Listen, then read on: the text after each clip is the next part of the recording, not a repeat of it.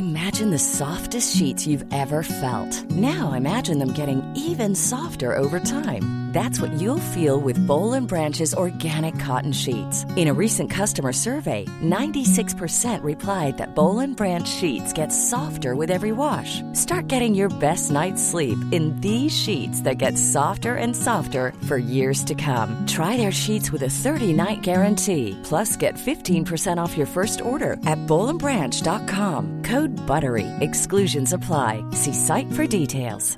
A lot can happen in the next 3 years. Like a chatbot may be your new best friend. But what won't change? Needing health insurance. United Healthcare Tri-Term Medical Plans are available for these changing times. Underwritten by Golden Rule Insurance Company, they offer budget-friendly, flexible coverage for people who are in between jobs or missed open enrollment. The plans last nearly 3 years in some states, with access to a nationwide network of doctors and hospitals. So for whatever tomorrow brings, United Healthcare Tri-Term Medical Plans may be for you. Learn more at uh1.com.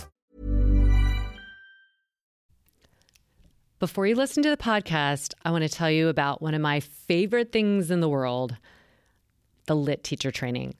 Creating this comprehensive teacher training really felt like my life's work compilation, and I hold nothing back. My mission is for everyone to know and understand the whole body, functional movement, and the how and why behind the movement choices we make to feel empowered, transforming your own lives and sharing that knowledge with others. In the LIT teacher training, we investigate the poses and transitions, the energy flow through this vessel of our body, and work to move through space with increased precision and fluidity to create more joy and fun. So ask yourself, are you enjoying the life you're living in your body? If you're not fully, there's no better time than now to create new pathways and new opportunities. And with that fresh palette, attempt to emphasize growth and connection rather than accomplishment. Learning how to give people feedback in their bodies so that they retrain their own neural pathways and habitual movement patterns is truly a gift, and you will get that in this training. With both our self-guided and in real-time virtual experience, the 10-week training is rich in functional anatomy from my background as a physical therapist, methodology, and yogic philosophy through a modern-day lens. Like the 100 of others around the world, you will complete the training with new skills, sound knowledge, and confidence to teach others. And you have access to the training for life. Finally, our LIT teacher community is vibrant and supportive, and being a part of it is like having all your friends with who you speak the same language with the same passion. So join this experience for reverence of the body as the container of the divine to change your life. Go to lityogatraining.com, and I can't wait for you to join our community. Good movement, and welcome to Redefining Yoga, a LIT yoga podcast, which is designed to investigate all aspects of the modern evolution of yoga from my background as a physical therapist and lover of movement. My mission is to help everyone find freedom through smarter and safer movement patterns, so together we can be uplifted, benefiting all beings. Welcome to Friday with Friends. Today, I have two friends on with me, two other physical therapists. So it was like a physical therapy coffee talk all the way around. I am so excited to have you hear Becky Keller and Dr. Ashley Newton. Ashley is also a LIT teacher and is on the LIT Daily platform. So make sure you check out her classes, all dealing with pelvic health, because both of these wonderful PTs are pelvic health specialists. So we dive deep into all things pelvic health, pelvic floor, issues after pregnancy, issues when you haven't even been pregnant, say like with needing to go to the bathroom or having stress or having a heightened nervous system that impacts your jaw, impacts your pelvic floor, and perhaps makes it weak and not reliable. Nobody wants that, and we really cover how you can help yourself with that. This merges so beautifully with what we do on the LIT Daily platform, because if you take our classes, you know the pelvis is the foundation. It is the center of the body, the center of mass, the center of energy exchange, and your posture and the balanced musculature, the balanced neuromotor firing all lead to a happier and healthier pelvis and happier and healthier nervous system. So we merge some of our lit talk in with our discussion today. So please enjoy my talk with Becky and Ashley.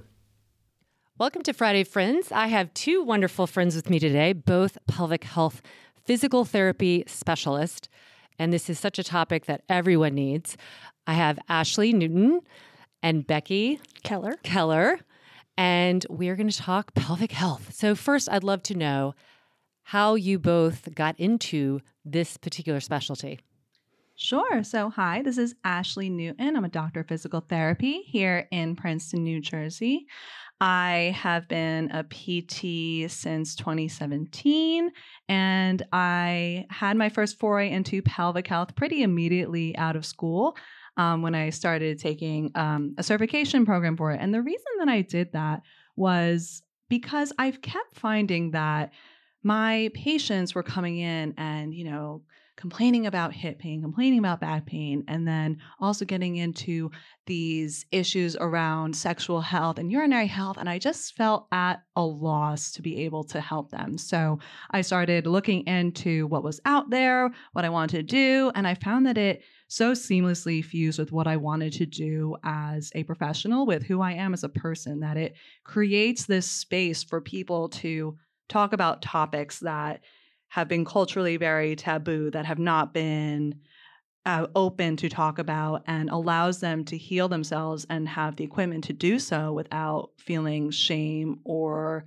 any type of judgment. And I just think that is the coolest thing to be able to provide in healthcare, is just the power to be able to care for yourself and the language to be able to talk about it. So it is so much so that I feel pelvic health is health equity. It's, my personal philosophical beliefs about where I am and social responsibility in this world, and helping people to truly live for themselves and be happy and healthy. So I love that. I love that so much.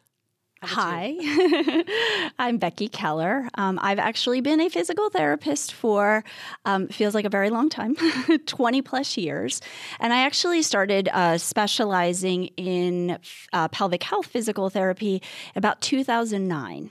And mine was a little bit more of kind of like curiosity, wanting to kind of understand a little bit more of the human body, kind of understanding that sometimes missing piece of the puzzle when it comes to certainly how the core relates, the whole sacroiliac area. And so I actually took one of my first courses, and what kind of prompted me into doing it was a course taught by a pelvic health physical therapist, but she did pediatrics, which is interesting, more of a subspecialty. It was an SI course, a sacroiliac course. And I was like, wow, I didn't realize that there was this whole realm of, because if we think back in 2009, pelvic health was not as, people weren't as aware of it. There weren't resources and ways that you could learn about it as readily as it is now.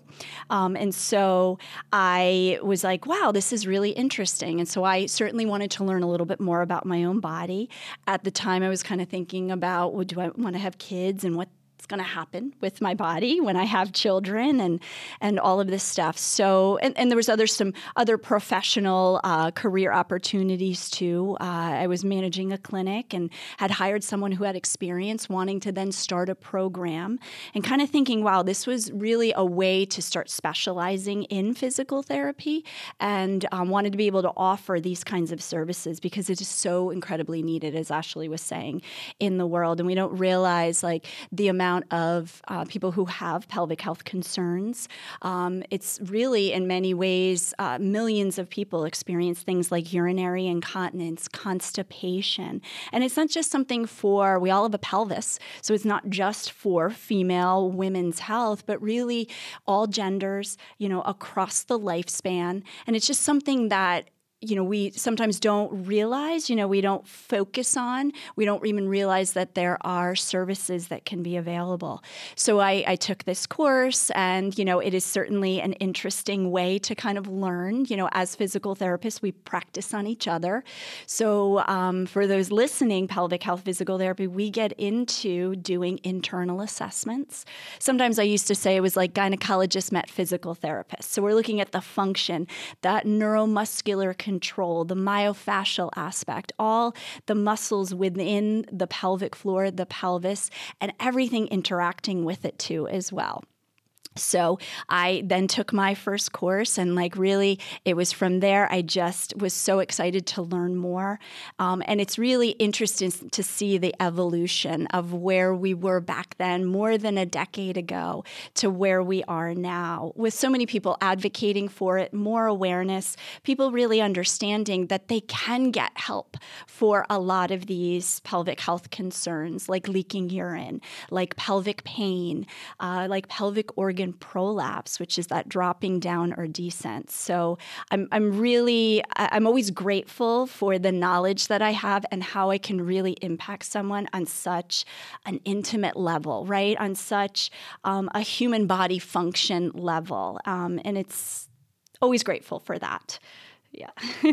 Wow. Okay. Well, there's a lot we could dive into. I know that most people, when they think of pelvic health concerns, are thinking around like after pregnancy or during sex, things hurt or don't feel good. So let's start there, but I know it's a lot more. You don't have to have had a baby to be concerned or interested in pelvic health there, and we'll get to why it's so important for overall function.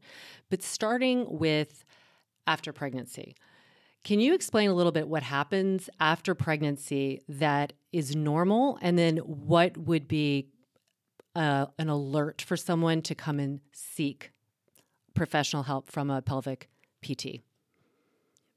So lots of things change, okay? So your body goes through tremendous changes on a musculoskeletal aspect, on a postural aspect, on a hormonal aspect, right? And just on a shift in psychosocial emotional aspects within life. So depending on the mode of delivery, so depending on how your baby arrives into this world, so whether that's a vaginal delivery, whether that's a cesarean delivery, there's different kinds of things that we focus on. There's different kinds of, initial changes that we have.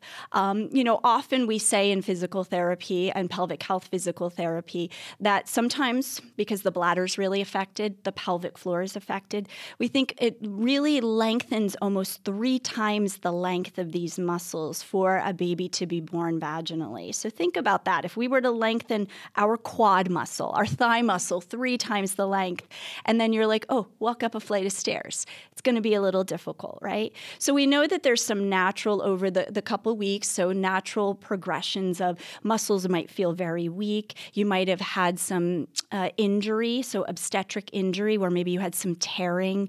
You might have had an episiotomy. So there's going to be some natural healing of scars and all of that. So usually by, 6 to 8 weeks, if things like bladder leaking has not improved, definitely seek out some training. Seek out a pelvic trained physical therapist or occupational therapist, pelvic health clinician. If you are having pain and you've gotten the clearance now from the doctor, they often give it at about 6 weeks, saying, hey, you can go back to having intercourse. You can go back to all your functional things that you want to do, but you are noticing things like pain. You're noticing things like, yes, I've trying to, something for penetration, right? And it's causing pain. Seek some help and some guidance with that. We also talk about things like returning back to activity. So often I kind of say, listen, that 12 weeks, it might take a little bit more than that to get back to activity with that. And so there's lots of different strengthening exercises. There's lots of different tasks. There's lots of different functional training that you can do to get you to return to maybe running or return to exercise. We also want to start to think about in the very beginning, ways that we're re-coordinating a lot of these core muscles. So again, we think about about how much your abdomen changes when you have a baby. And you don't just have one muscle in the abdomen, you have layers of muscle that have to coordinate together. How your rib cage alignment could have changed because, wow, you became so front-loaded. And that rib cage changed its position in space and over the pelvis. And so we look a lot about starting to retraining the coordination of breathing, the coordination of those core muscles. Diastasis recti, or DRA, we often call it, is that weakening or separation in the midline of the abdominal wall. And that can often be a concern for people. We know that it does separate during pregnancy. That's an expected physiologic response. And then they say about 30% of people still continue with that separation. They continue with having that laxity and weakness there. So those are things that we can also address in pelvic health physical therapy. Because why is that important? It's about transferring load. It's about how we pressurize. Another thing, too, that people often feel is because of, again, the mode of delivery, that potential of like, did you bear down a lot to have the baby? What's happening with the organ position? People look down and they take a mirror and they're like, oh my gosh, my body and physiologically has now changed, right? My whole vulvar area, my perineum has changed. Maybe the organ's sitting a little bit lower. So we see some natural progressions of that improving, but there are things that we can work on in pelvic physical therapy that are going to help with that. One included for what I absolutely love is the low pressure fitness. So hoping we'll talk about that in a little bit. We definitely will. I know with my first baby, I pushed for a long time, which I think is kind of normal. And I ended up having, nothing in the vaginal area, but I got, oh my God, what are they called? That's at your butt. Oh, hemorrhoids. Hemorrhoid, thank you. I'm like, at your butt. Hemorrhoid at the butt, yeah. Because so hemorrhoids are all part of this pelvic area as well. And I remember I called my mom and I was telling her, I was like, oh my gosh, this really hurts when I'm walking or trying to go to the bathroom. And she, of course, delivered triplets. And so she said she had a hemorrhoid and she's like, honey, you just have to push it back up. You have to push it back up. 6 baths, and right? I did that. And I was like, oh, and it helped. And it and then all the stuff I have done since with, the lit stuff it's never come back, thank goodness. But I know I just wanted to mention for people, it might not just be in the vaginal area, it might be all the way back. I think hemorrhoids are pretty common after delivery, especially that first one where you might be pushing for longer and not always as coordinated pushing too, like overly pushing or whatever. So you're pushing down. And that was one of the things I remember somebody said, push like you're trying to push a poop out. And that's probably what happened is I overdid that. Okay. So moving on to sexual stuff. Can you, Ashley, talk a little bit about what are some common things? Because I think it's really important for people to know that sex should not hurt you. Oh, yeah. It's an ADL. It's an activity of daily living. ANL. Activity of nightly living, too. Nightly living. I mean. Well, I guess my husband would like to hear that. Any time of day. So, it's really interesting. And I think one of the biggest things I love talking about with people is sexual health and functioning because in the US, and I can really only speak to here because that's where I live, I know I didn't get a big education when I was growing up about it. I remember the health class was, and this is not a dig, it's just an observation, was taught by the football coach. So yeah, and we didn't really learn about anatomy. We learned about abstinence. We didn't really learn about any type of sexual functioning. So, I was in the dark, like going into college, and I knew a lot of my friends were too. And I think one of the biggest things that we can do as pelvic PTs is educate from a very objective standpoint about pelvic anatomy and the sexual response cycle, and that it is very complex, and that there are these roles of both the parasympathetic rest and digest part of the nervous system as well as the sympathetic that leads to coordinated sexual functioning. And that can be a deficit from that level. It could be a deficit or a dysfunction in how the muscle responds, as well as things that have any type of like surgical trauma, radiation from cancer, radiation from breast cancer can affect the tissues too, hysterectomy, that all these tissues that are so androgen receptive have so much potential for things to go wrong. And it's almost this cascade of things go wrong, things don't feel good. And then partners start to say, oh, is it me? Am I attracted to my partner? When really it just comes down to physiology. And I think that's the most freeing thing is that when we're being bombarded with honestly all this crap, it's like, oh, well, you don't love your partner enough. Oh, drink a glass of wine and all this stuff that just belittles sexual functioning and health, that if you have the knowledge, you have the tools, you can avoid all that shame and difficult conversation. You mentioned just before, discomfort. And I would say that no discomfort is normal during sex. Absolutely not. And that supplemental lubrication is not just for people who are postmenopausal, and that lubrication can happen at different times in the sexual response cycle, and people should just use it. Use a water-based lubricant, use one that's pH friendly. If it warms, if it cools, don't put it up there. It doesn't belong. Okay. We don't want any irritants. And I think that also comes from the fact that the sexual health industry is just vastly unregulated, and people can make things and put it on shelves, and it isn't necessarily good for your body. And there's a lot of dialogue surrounding that. But I have people of all pelvises, of all genders. We come in and we talk about sexual health of all ages, and just what it means to go through that response cycle, that it's not normal to have pain with penetrative sex, that it's not normal to have pain inside, outside, dryness that can be solved. I mean, that moisture is important, but we don't want to disrupt the pH. There is so much to talk about, right? And I think when it comes down to my general rule is that keep good hygiene, doing less is more. People often call the vagina the self-cleaning oven. I don't love the visual, but I mean, I'm here for don't think that you have to wash something that is already so balanced and, has a homeostasis in our body. And don't feel afraid to have conversations with yourself, with partner, and explore your sexuality, because only 30% of people that have female anatomy can have an orgasm with penetrative sex. That's very low. Yeah, we could probably have a whole podcast about that. Oh, Lord, yes. I'm sure people would like to hear about that. I'm sure they would. It's just something I'm people sure. don't talk Yeah, about. that's where you And get so little sometimes tools. And it's reassuring to have let's actually talk about it. So it's great. It's wonderful. I think we take for granted too, just as being pelvic health, PTs, people are always like, is this too much information? I was like, no, not at all. I mean, I'm talking about pee, poop, and sex all the time. So right, exactly. I know. And it needs to be normalized. I mean, this is our body, and we live with our body, and we should know it. It should not be a foreign object that we, treat as fragile or as strange. It's just, it's part of our body.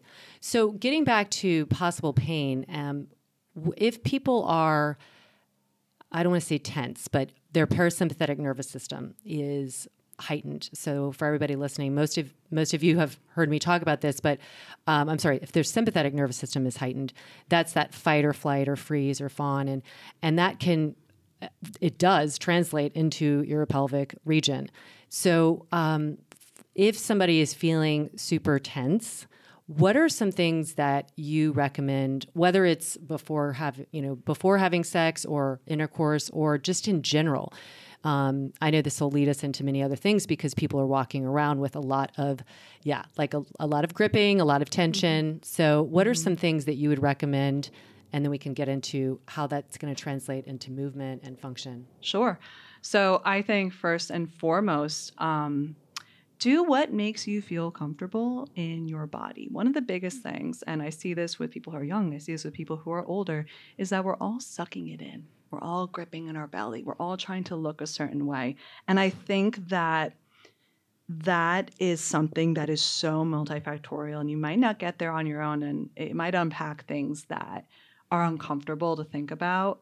But I think feeling comfortable with yourself and feeling comfortable in your body, exploring movement, exploring mental health professionals, maybe even type of somatic therapy, so that you take your body and your brain and you put it in a place where you can exist with yourself is going to translate to being able to access this rest and digest part of your nervous system even better. From a tactile perspective, something that Becky and I love to do is the vagus nerve stimulation techniques. And vagus nerve is the 10th cranial nerve. It exits from from behind the ear. We often clench our jaw. Listen, I have 2 retainers and a night guard. Like, I am clenching forever, right? But massaging the face, working on your tongue posture, like getting the lymph fluid to move out of your face, doing self-massage, doing abdominal massage, ILU, colon massage to kind of get the belly to decrease its gripping.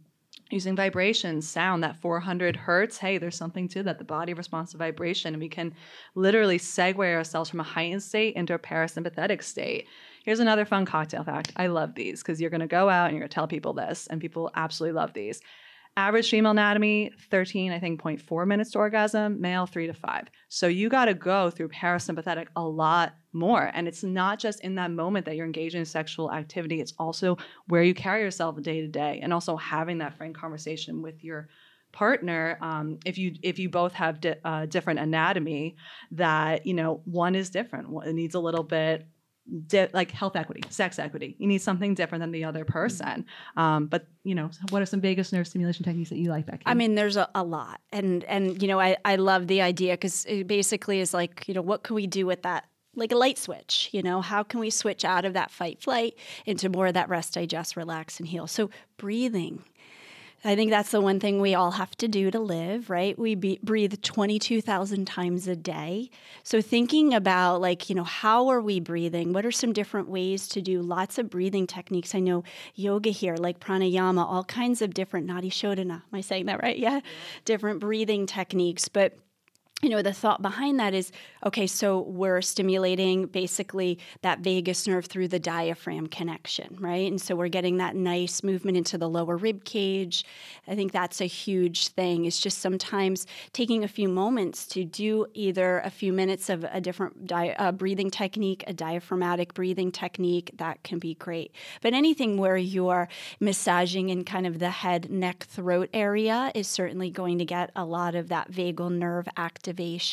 Vibration can be wonderful. So different vibrational type of tools can be great through kind of right behind that jaw, underneath that ear area, where we know that vagus nerve is exiting through. That can be great. Even some sternal vibration too can be wonderful. So that's that breastbone area, all of that. So lots of different techniques in order to learn that. But certainly things in the throat, neck, gargling, singing, go sit in your car when you're by yourself, turn on the music and just jam, right? And just singing and stuff like that can be wonderful for helping just kind of get into a little bit of that. But breathing's one of the things that I absolutely love. It's so important. I think some people they take it for granted a little bit in the sense of what's moving, how are they breathing? Maybe you've been taught a certain way to do it. And then being able to kind of go to different ways to learn to breathe.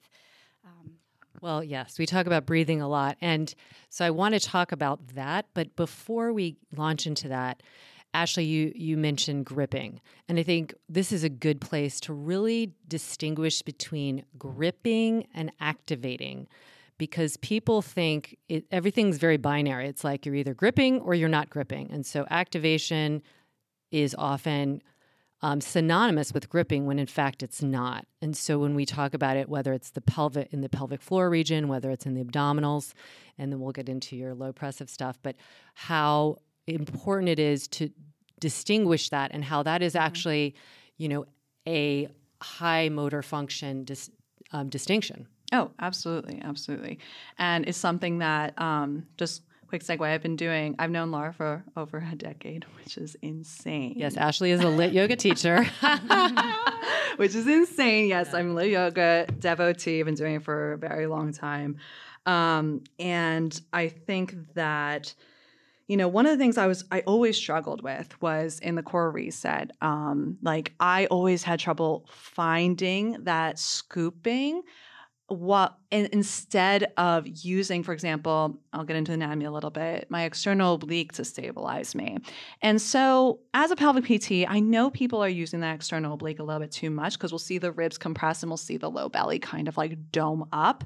We'll also see if they're utilizing that superficial musculature a little bit too much without the inherent stability of the deep core, that they might get some coning. So that's what Becky talked with that DRA, that diastasis recti. Both are abnormal and to me point to a little bit of gripping.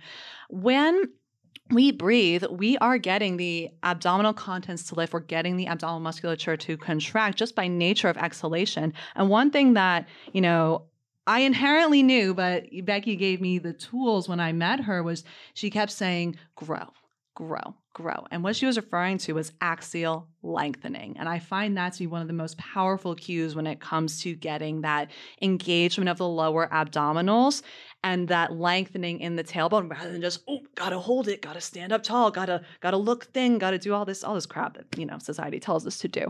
And I think that placing one hand on your head and thinking about lifting up, getting tall, pulling up from the hairline helps to stack the ribs over the pelvis to get that abdominal engagement. You don't need more than that. You really don't. But what we often find in dynamic exercise and movement is that people lose that. In squats, they lose it. The neck is craning forward, so they might try to grip a little bit more, and it's like, if you come back to that oppositional force of grounding down through the heels and lengthening through the crown of the head, it's going to happen. Do less is more. It happens more reflexively in a way than you have to say, oh my God, I need to pull in here and do this. It's like no place for that. It's going to create more dysfunction than it's worth. Yeah, this reminds me, and I'd love your opinion about this. I wish I had the video, but this woman sent me, she said anytime she got to about 45 degrees of knee flexion, she was feeling pain. And I said, it's really going to be best if you send a video because I need to see what's happening. And this is really important. When you have pain somewhere, it is often not we say this a lot, it is not the actual spot. So I knew it wasn't her knees. Maybe she's gotten some grinding, some patellofemoral stuff going, but that is not where the problem is. And so sure enough, she sent me a video and I'm looking at it. And I think when you're a PT long enough or a movement specialist, you just see this from an energetic standpoint. And so what I saw is as she would fold over, she would fold from her pelvis. She would kind of not hinge at the hip. She would kind of tip the pelvis and then round the back. And that is not the movement that's creating the pain in her knee, but by seeing that, what I could see is this is where she's leading, this is where she's leaking, and this is where she's shortening. And if I just saw her and standing from the side, and it literally looks like her energy is going right down into her pelvis. So when I'm gonna get back to her about her knees, what I'm gonna say is what exactly you said. Don't think about your knees. You need to focus on what's happening above it, because essentially that energy of going down into the pelvis kind of is going forward into the knees with any kind of flexion. And that whole feeling of lifting. And you don't have to think like, okay, pull the belly back, do this. To lengthen all of this collaboration, it's like that lifting of the elevator up the spine to make you longer. It's going to take that pressure of that's going down into her knees with, when she's going down the stairs or things like that. You can imagine it's just loading them more. So can you talk, I know Becky's this is like your passion. You love to, can you tell us about the kind of work you do to help people with this for movement, for function, for lifting weights? Yes, tell us all about it. Yeah, so I got into learning this movement system, we're going to call it that, low pressure fitness. All right. So a little bit my story with that is right around 2016. A couple things were going on at the time. There was this opportunity to try this course called, and generically it was called hypopressives. That word means low pressure. So it basically was called that. And I was like, well, what is that? And so I had heard it was kind of marketed for a lot for essentially pressure management issues. And why we think about that from almost what you're saying from a very functional standpoint is I think about your core canister, and where and how we're managing pressure within that area. And so often pressure will go sometimes to the path of least resistance. And so if we've got a weak abdominal or maybe the diastasis recti you're coning, is it creating a hernia in the abdominal wall? Is it going downward through the pelvic floor, putting pressure maybe on the bladder? And how it's just setting up the whole, musculoskeletal system and all of that. And so there was this opportunity to learn about this. I had heard it was great for pelvic organ prolapse. And I was like, okay, let me learn about anything that I can to kind of help my patients. And I went to the course, learned all about it, and it was amazing. And I mean, it's a full movement system. So what that kind of means, just like yoga is a movement system, LIT's a movement system, right? Pilates is a movement system. It's really focused a lot on postural re-education, kind of breathing re-education or respiratory training and coordination, this idea of low pressure. So how can we strengthen these very deep system muscles? That's kind of what we call it, is those deep core muscles, those deep system muscles, the transverse abdominis, the pelvic floor is included in that, the diaphragm. How can we do that while we were being mindful of pressure? So at the time this was being developed, so we're going all the way back to like 2000, early 2000s being developed, a lot of how we strengthen their core was crunches, right? Sit-ups, that kind of thing. So how can we be mindful of those people that were vulnerable with pressure management or how they were managing pressure and be able to work on strengthening while we put this together in this tangible, comprehensive, full body system? And that's essentially what low pressure fitness is. So it takes concepts of postural training, concepts of myofascial release and strengthening, concepts of biotensegrity, like how we're translating those forces within that fascial system, and then concepts of neurodynamic control, and then hypopressives. So it's built a lot on breathing, focus in the devotion to the diaphragm, and all of that. So we do rest breathing with it. We do techniques that you would know from yoga, Uddiyana Bandha, that idea of we exhale the air, hold the breath, create this abdominal vacuum suction. So with all of that, I learned this, went to this course for level 1, which are the basic fundamentals. I walked away going, oh my God, this is amazing. I feel so different in my body. Well, part of that story, my personal story with it, is about 8 months before that, I had an unexpected hysterectomy. So lost my uterus. I had prior to the year before a myomectomy, which means I had a fibroid removed out of my uterus. So I had 2 surgeries back to back, and how they had such an influence on how my abdomen was coordinating, what was going on with my breathing, that over that time of me recovering, now I'm a pelvic PT, so I knew what exercises to do, I knew what range of motion to do, but I was still really struggling. And so guess where I was starting to have the pain? In my neck. And just weird areas of having pain. Then I'm like, well, I had the surgery here. So talking about a referral of pain and things like that, my neck was taking the brunt of it, but my nervous system was taking the brunt of it too. So this was not something I had planned or wanted to do. So it was very unexpected, and my nervous system was just angry with me. My whole body was just jacked up. And so I'm operating now in sympathetic mode all the time. And my body was just doing things that I couldn't control. I was going to a chiropractor thinking, oh my God, something's wrong with my neck. I'm doing everything that I possibly can.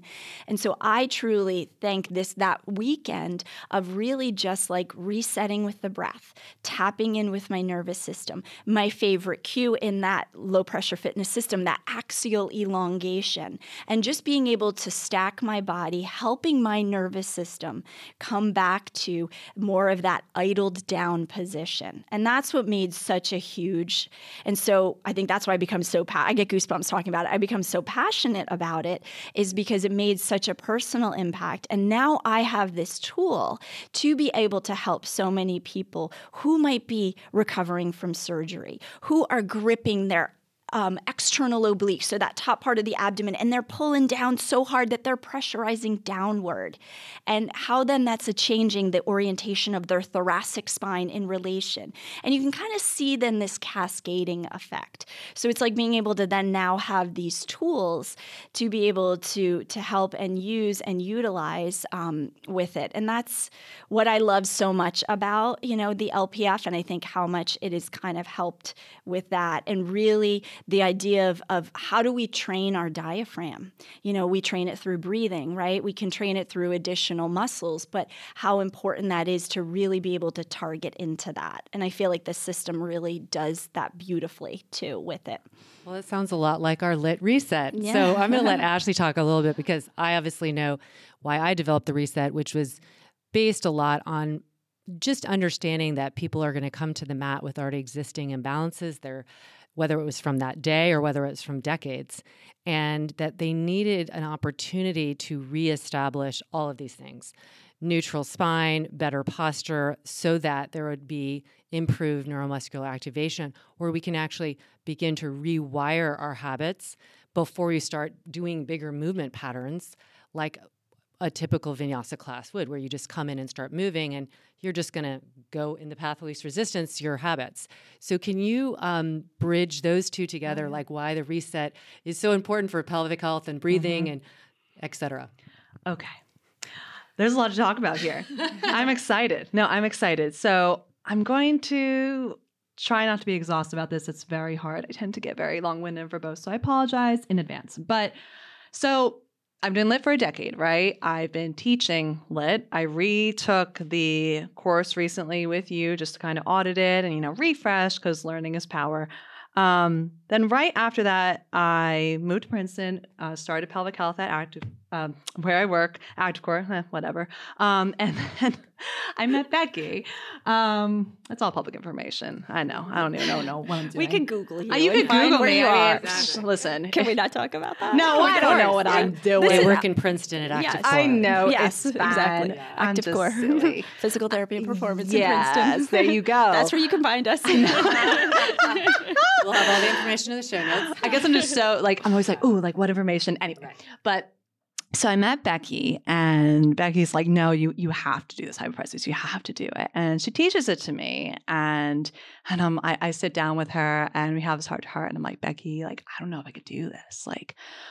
This is bringing up a lot of emotions. And personally, I do have a history with a restrictive eating disorder. And I was I didn't realize how much I was holding in my belly.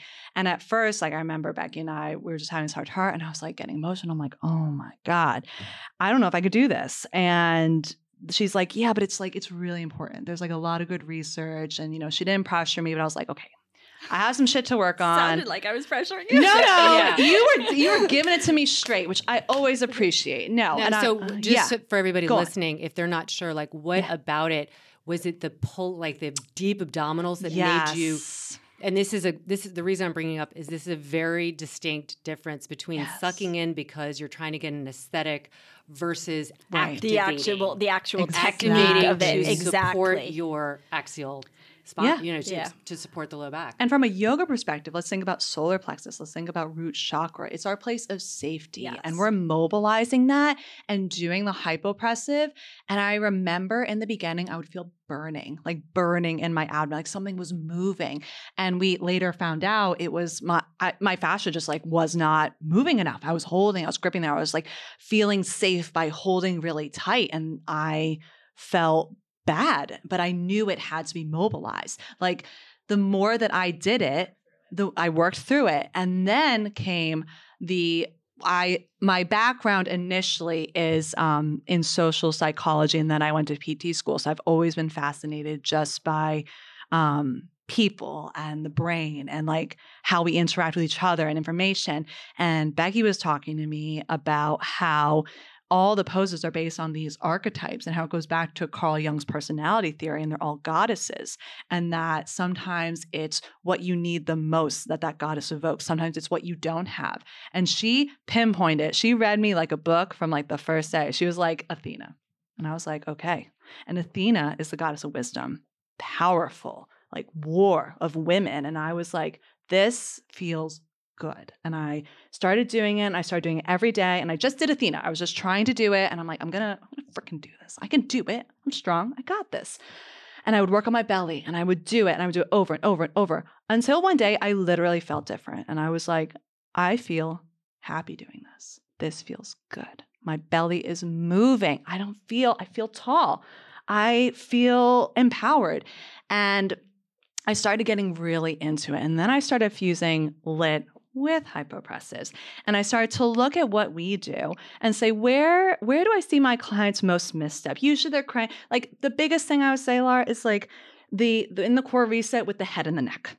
Right? And it's like that excessive lower cervical flexion and that doming down the abdomen. Let's cue axial lengthening. Let's bring in the principles of those goddesses and put them in with the warrior sequence, right? Because that is just like synonymous with like power, strength, moving against gravity with fortitude. And I found that doing the myofascial work that's a part of low pressure fitness and hypopressives, getting the belly ready, getting the nervous system ready was just the way I preferred to kind of segue into my yoga practice to feel more aligned, to feel more empowered. And it changed my life. And now I'm trying to, marry the two. And that's why I was like, we all got to get together and talk about it, because it was just such a beautiful revelation. And, I think we all have this movement inside of us, and it just both techniques put in a very digestible package, like the movement system, movement pattern, and then the emotional. And I just saw this huge like connection to like trauma-informed movement and being able to help people feel like good in their bodies. So that's it's interesting with the core work we do in the reset. I've had numerous people over the years be like, I felt angry, or I felt sad, or I felt all that stuff. And I was like, that's okay. That's something that really needed to be felt and needed to be, literally, it's like it was kind of unlocked. We hold those emotions exactly in our physical being, so the brain often, as a protective mechanism, it walls it off and shuts it. It's not in that forefront, but the body will often hold it. And so when you're really tapping into these deep connections, with it, and just that the deep core of our existence, really, and you're mobilizing through that area. And as you said, I don't know the chakras really well, but just this upper abdomen section right there, it is so solar plexus. It is so or all the ganglion there for the mesenteric and the celiac and all of that interesting nerve connection. This is a very emotional aspect of our body. So when we tap into an area that has been very guarded and very, grippy in many ways, and then we now bring in that ability to release it, that ability to, it can stir up lots of different emotions. I guess that's almost where that whole myofascial unwinding comes from that aspect of like the John Barnes and things like that. So fascinating to me. So for people, I'm sure they're like, what are hyperpressives? Can you articulate what are hyperpressives? Yeah. And how would you utilize them in exercise or function? Yeah. So the word means low pressure, right? Mm-hmm. So there are really a lot of ways that we can achieve low pressure in our body. The particular way one of the ways that we do it is through the breathing. It's through allowing movement into the diaphragm. It's through creating the abdominal vacuum technique.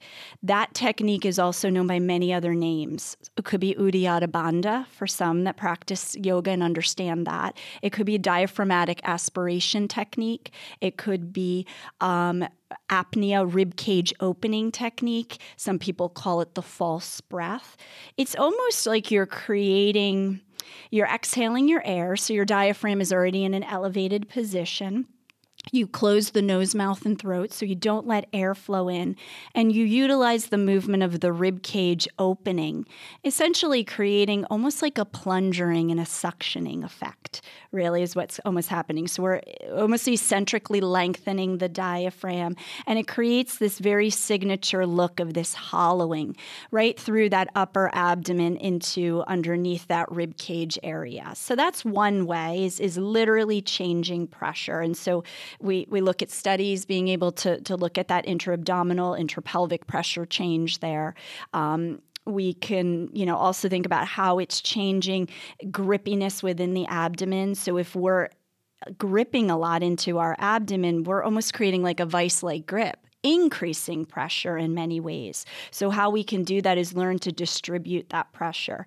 Posturing, how we posture in our position in space is going to change pressure too as well. So what's the difference between standing upright with full gravity and load on our pelvis versus maybe a quadruped position, or help me out with the name, Ashley. Dolphin. Dolphin. Thank you. I was going to say Maya. Like I was saying Maya or Isis. Those yes. positions where the pelvis is higher than the yes. diaphragm. That's changing then pressure, certainly through the lower abdomen and the pelvic floor. And that's a really good position to get that hollowing feeling that is so amazing. Yes. It just feels like there's so much space in my back when Yep. I do that, and space around the pelvis. Exactly. So standing versus lying. All those are different ways to create hypopressive. So low pressure fitness then is that system of saying we're going to take that breath pattern, the rest breathing with the apnea, the abdominal vacuum technique, put it into different poses that encompass our body in different positions in space. And then the idea of the axial lengthening, and that we're utilizing in many ways very reflexively the fascial system, the myofascial system, the idea of just that stretch and recoil of those soft tissue structures to essentially decompress. So ways in which we're learning to decompress. So hypopressives, again, means very generic. Let's reduce pressure. But then, and people know it by signature, the abdominal vacuum technique, the diaphragm vacuum technique, whatever we want to call it, right? All the synonymous names. And then low pressure fitness is going just beyond that, where we're taking that component of it, but we're also adding it into posture. And those postures go from very stationary and static, like level 1 would be learning to integrate that, just like you have with LIT, right? You have different levels where you got to start somewhere, got to start, learning that. And then it goes to very dynamic. And then from there, we add movements into the spine. So not only spine in neutral, but now we can't live life in neutral. We have to be able to bend. We have to be able to extend. We have to be able to twist our spine. So as we get understanding and get more control of our body from the neuromuscular aspect, then we can start to progress it into doing these type of movements in a very dynamic way. And so that's our level 1, our level 2, and our level 3 is much more with even spiraling the arms. We know this as PTs with the upper limb tension test, the median nerve, the ulnar nerve, the radial nerve. So we work through the resilience of that neuromuscular aspect of our body, those nerves being able to slide and glide, and that's brought into our system too as well when we do the low pressure fitness. I love that. So, it sounds like in LIT, we start, the reset is like the level 1, where you're not moving a lot. You're just trying to reestablish it neuromuscularly. And then we use that. I use it like in LIT world, it's more kind of retention, but it's the same idea where you're on empty through transitions, because that's where people typically do lose their shit, as I like to say. That's where like old habits come. It's like, however I'm going to step that leg forward, I'm just going to do it. And then, but if you get that training of like holding together while I'm lengthening and then being able to move the foot forward, yes, a lot of people will still have different tissue restrictions or responses, but if they do it enough over and over, then the brain is like, oh yeah, I can release that and allow that foot to come forward. You're training that movement pattern. Exactly. You're giving it a new movement pattern in many ways. Yeah, exactly. I love that. Mm-hmm. Well, let's talk a little bit about when people are leaking. Okay, so I'll have people who will do all my things, but they're like, oh, I can't do plyo. And usually the 2 reasons they give me plyo, I have arthritis, which I always tell them that's not the reason you shouldn't do it, right? But you've probably been told not to do impact, just to do low impact. And then the other reason is I feel like I'm going to pee in my pants or leak or whatever.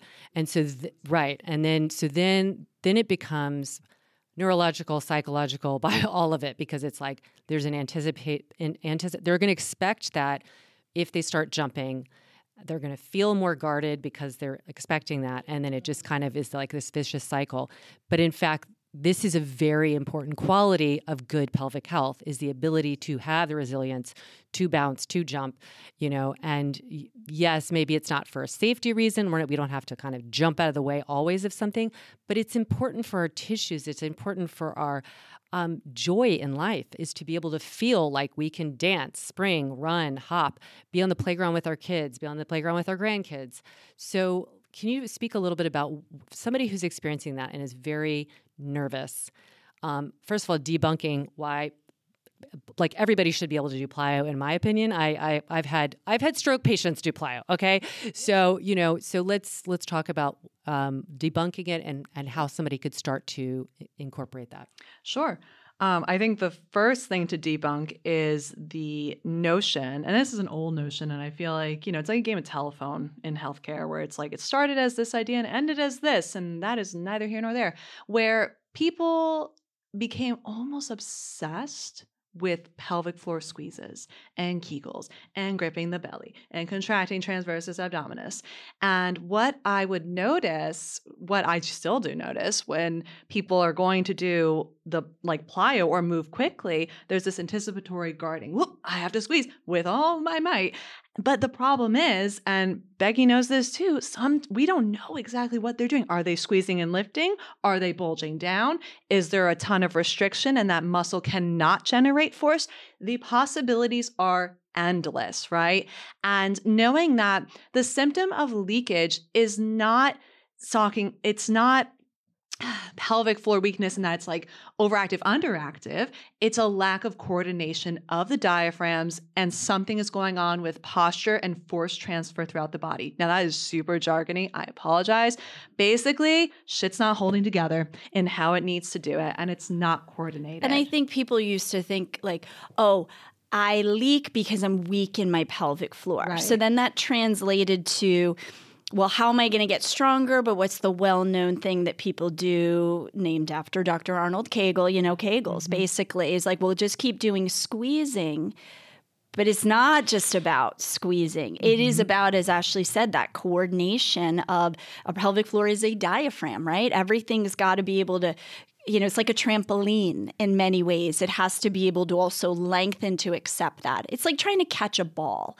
We all catch a ball. We put our hand out. The ball kind of comes into our hand. We cradle it a little bit. We decelerate it a little bit. We don't catch a ball with our hands like real stiff and extended out. The ball just bounces right off of it, right? So that's essentially almost like that pelvic floor has to, it has to be able to move. It has to be able to do that. And we have ways that we train around that, right? Or ways that we can help get that coordination. We can get that breathing a little bit better. We can change the way or when that timing happens with certain things to kind of coordinate that ability to be able to handle that dynamic force, when we jump, when we do all of that stuff. Yeah, and I think one thing that we've all said a lot of is this coordination. And so when we talk about not like isolating a specific muscle, whether it's around the urethra, like with Kegels, or around just the TVA, like it's a coordination of a collaborative work. Like I say, I often use the example of like, you want all the players to show up to play, play a basketball game. Team. Or Yes, it's a team. it's And a if team. somebody's slacking off, everybody else has to pick up more work, and they're going to eventually get grouchy about it.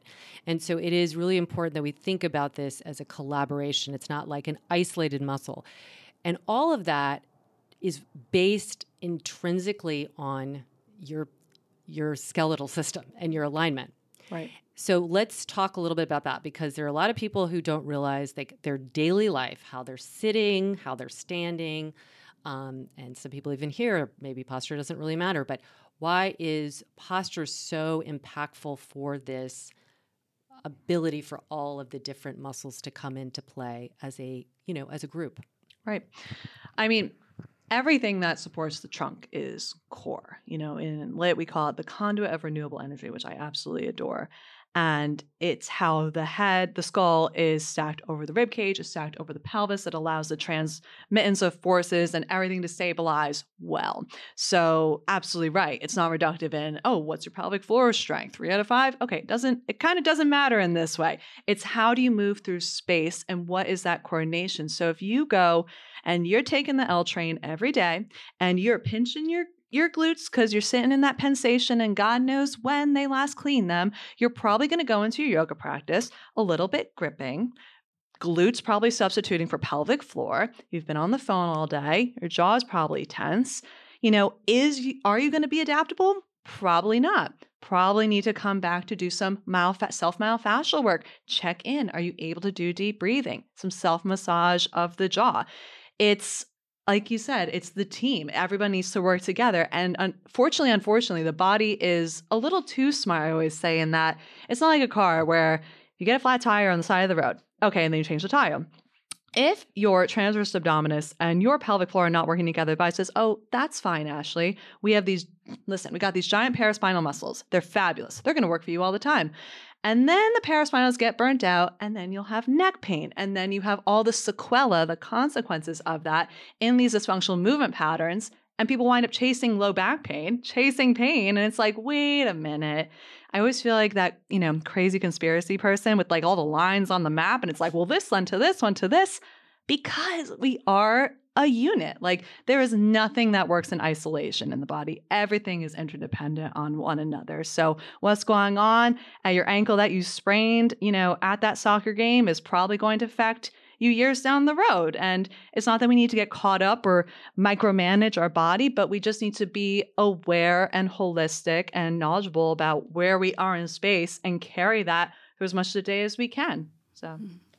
And I think it's important to know too, for people like, okay, do I need to stay in this exact posture? And posture's dynamic, right? And posture and your body's got to respond to the task at hand in many ways. I think you're better off than saying, okay, I need to sit really rigid for X amount of time, but allowing your body to go through different movements. But it can then reintegrate itself when it needs to.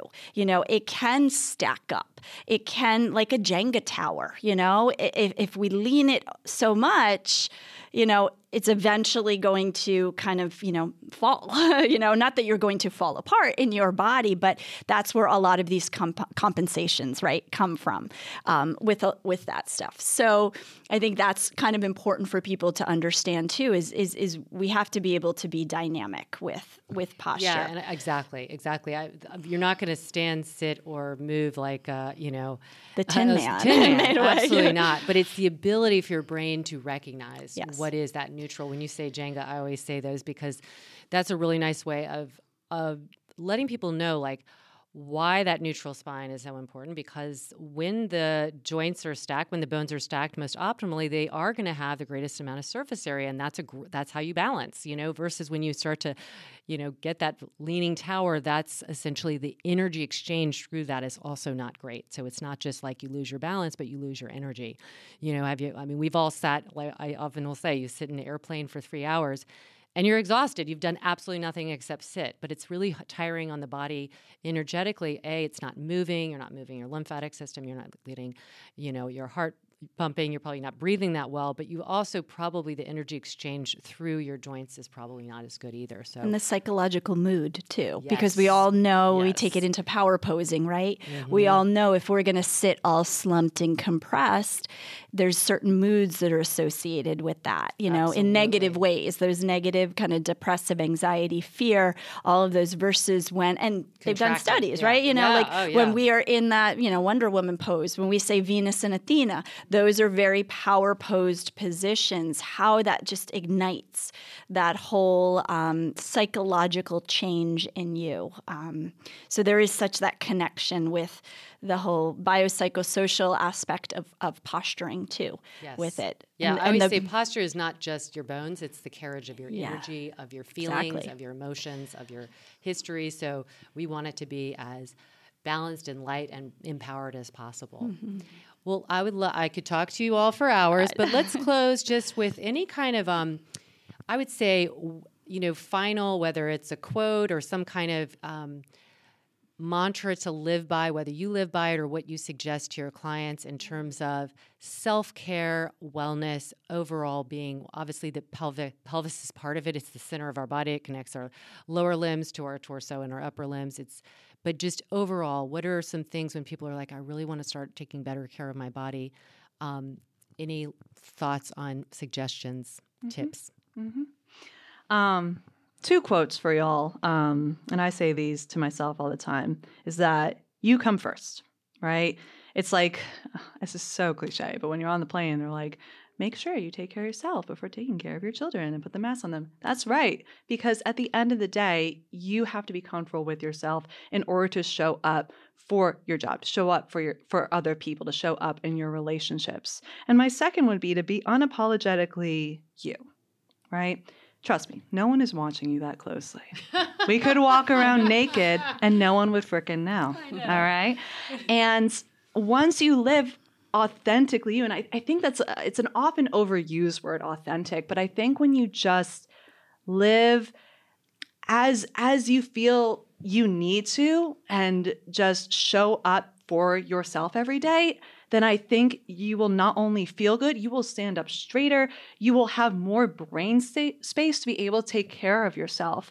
And I think, self-care is such it's a capitalist industry, but that's neither here nor there.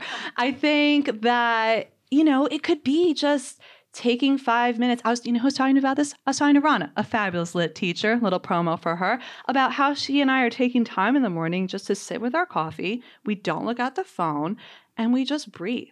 And that's it. And then I read the Times Real Estate because, I like the depression of it all. No, but, but, I'm doing something for me that is just for me and not feeling guilty about it, right? I mean, we're told, I can speak because I identify as a woman, and I think there's a lot of shit that women are told, like, you need to spend this much money, or if you do this, you're a bad person, or you're a bad mom, or, it's sexy, it's not, it's matronly. It's like, oh my God, shut up. Tune it out. There is no one that matters except you. And you have everything you need, but it might just be packed away because you couldn't deal with it until now. So my challenge for you is to make just maybe even 2 minutes, Atomic Habits. I love that book. Start with something small and just approach it from a place where it's not going to stress you out. Just wash your face, listen to a song, wait to get out of your car to go to your job, and breathe. If you're comfortable with putting your hands on yourself, massage your belly. Give yourself some self-love. I think we all need more of that. And I know that if people are unapologetically themselves, I know they're going to be awesome. There's so many amazing people. And the people that, who are the most impressive, you guys are like that. So, yeah. I love that. I love that so much. And I think it's true. I think if we could learn at an earlier age to pay less attention to what other people think or what people are telling us or what the media is telling us, and just really start to connect inwardly and listen to what brings us joy, what makes us feel lit up, what's in alignment. Mm-hmm. You do you. That's right. That. That's right. Exactly. Yeah.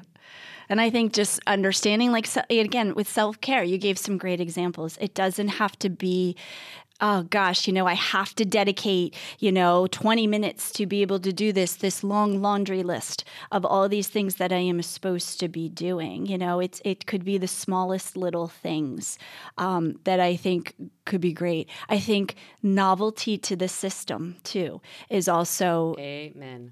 Great to kind of try something new, do something new. We're at the beginning of a new year, right? 2023, try, and that could just be this light switch to the nervous system. This just could be this flame that kind of sparks, into so many different things that can just be so wonderful for your body and your nervous system. And so, kind of taking away with that. And we do it all the time. And if you do it for your brain and you're like, wow, it just changes these patterns. It changes these things that we've gotten into this old rut. We've gotten into these compensatory patterns and things like that. My other thing would just be from a clinical standpoint. It's just more of, people understanding. And we talked a lot about the pelvic health right in the beginning. And that, there's so many people out there still that are having pelvic health concerns, but maybe they don't even know their pelvic health concerns, and, if you are having, unexpected leaking, if you're going to the bathroom a lot, your bladder is running your life, if you are straining to have a bowel movement, if you are feeling uncomfortable, things changing and shifting down in that perineal, pelvic floor, rectal, vaginal area, if you're having any kind of pain through that region of your body, if you've just had a baby, if you are having a baby. So we didn't get to talk too much about the whole prenatal world that pelvic health physical therapy has gone to help birth prep and things like that. I mean, there's part two. There's so many different diagnoses that can be there's providers out there. Is my big take home picture is that there are people out there to help. Reach out to them. Don't feel like you've got to handle this on your own. So that could be a self-care thing. Everybody just saying, oh, this is something that I don't want to share, I'm ashamed of. There's lots of negative feelings associated with pelvic health concerns, but there are people out there to help you that have trained. There is a whole world that is amazing in the technologies for, physiologic, technological things that we can do, like lasers and electricity and things like that. I know that sounds scary, but electricity into your pelvic floor. Yeah. But so many different things, and my whole world to opening up with red cord, and just understanding how there's that change. Yes. And when we change our body, into more of a gravity reduced, position, there's so many different ways in which we can help and assist. So the big take-home picture is don't feel like you've got to try to handle this on your own. Get some help. Absolutely. That could be part of that whole self-help is that this is going to be the year that I am going to talk with somebody about the leaking that I have been having since my child was born 25 years ago. Yeah. So whole different avenue of menopause and different times in our life where there's huge hormonal shifts that play such an impact onto the pelvic region and the function in that area, but help. Yes, I think mental health and pelvic health are kind of the last frontiers.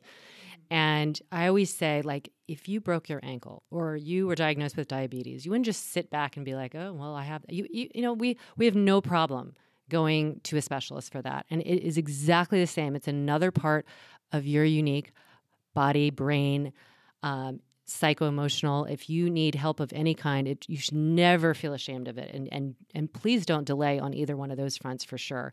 And they are very interlinked too. So I agree. There's a lot of women, I think, that have needlessly suffered for a lot of years because of the stigma around pelvic health. And I'm sure there are men too, but I think that women are more in the majority.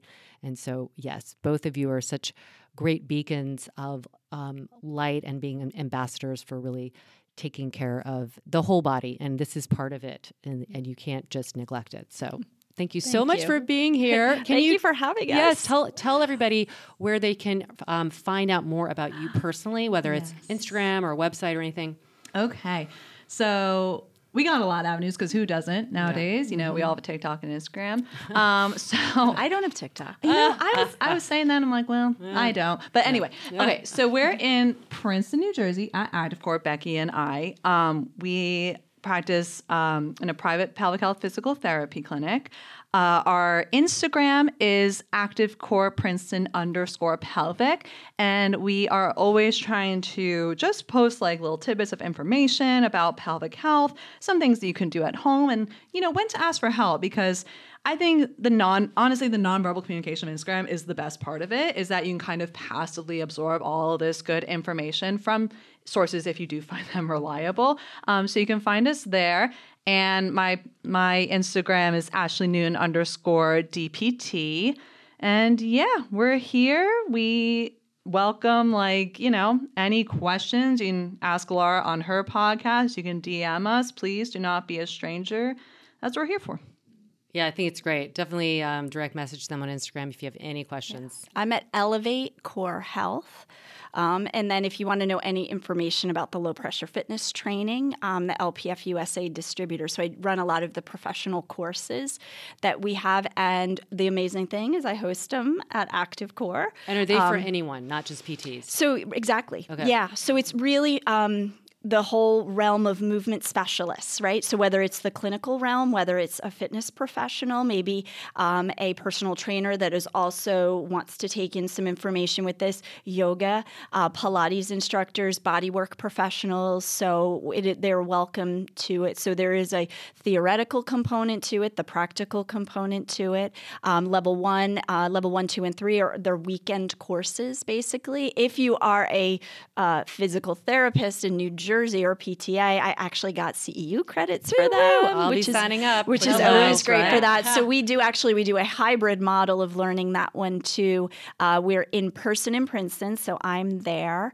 And then we also have virtual. So if you can't travel, because we know that that's sometimes a challenge, both physically and financially, to be able to do that. I also have a co-instructor who teaches, and she's in UK, so she's in London. So we have virtual students that join us. We have in-person students. So it's a really interesting way to kind of learn LPF. Yeah. So elevatecorehealth.com is the website in which you can get more information and sign up for that.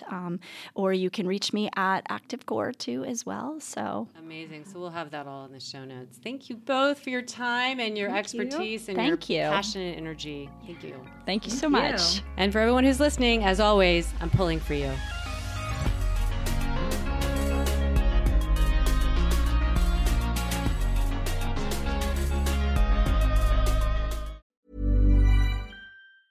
Mom deserves the best, and there's no better place to shop for Mother's Day than Whole Foods Market. They're your destination for unbeatable savings, from premium gifts to show-stopping flowers and irresistible desserts. Start by saving 33% with Prime on all body care and candles. Then get a 15-stem bunch of tulips for just $9.99 each with Prime. Round out Mom's menu with festive rosé, irresistible berry chantilly cake, and more special treats. Come celebrate Mother's Day at Whole Foods Market.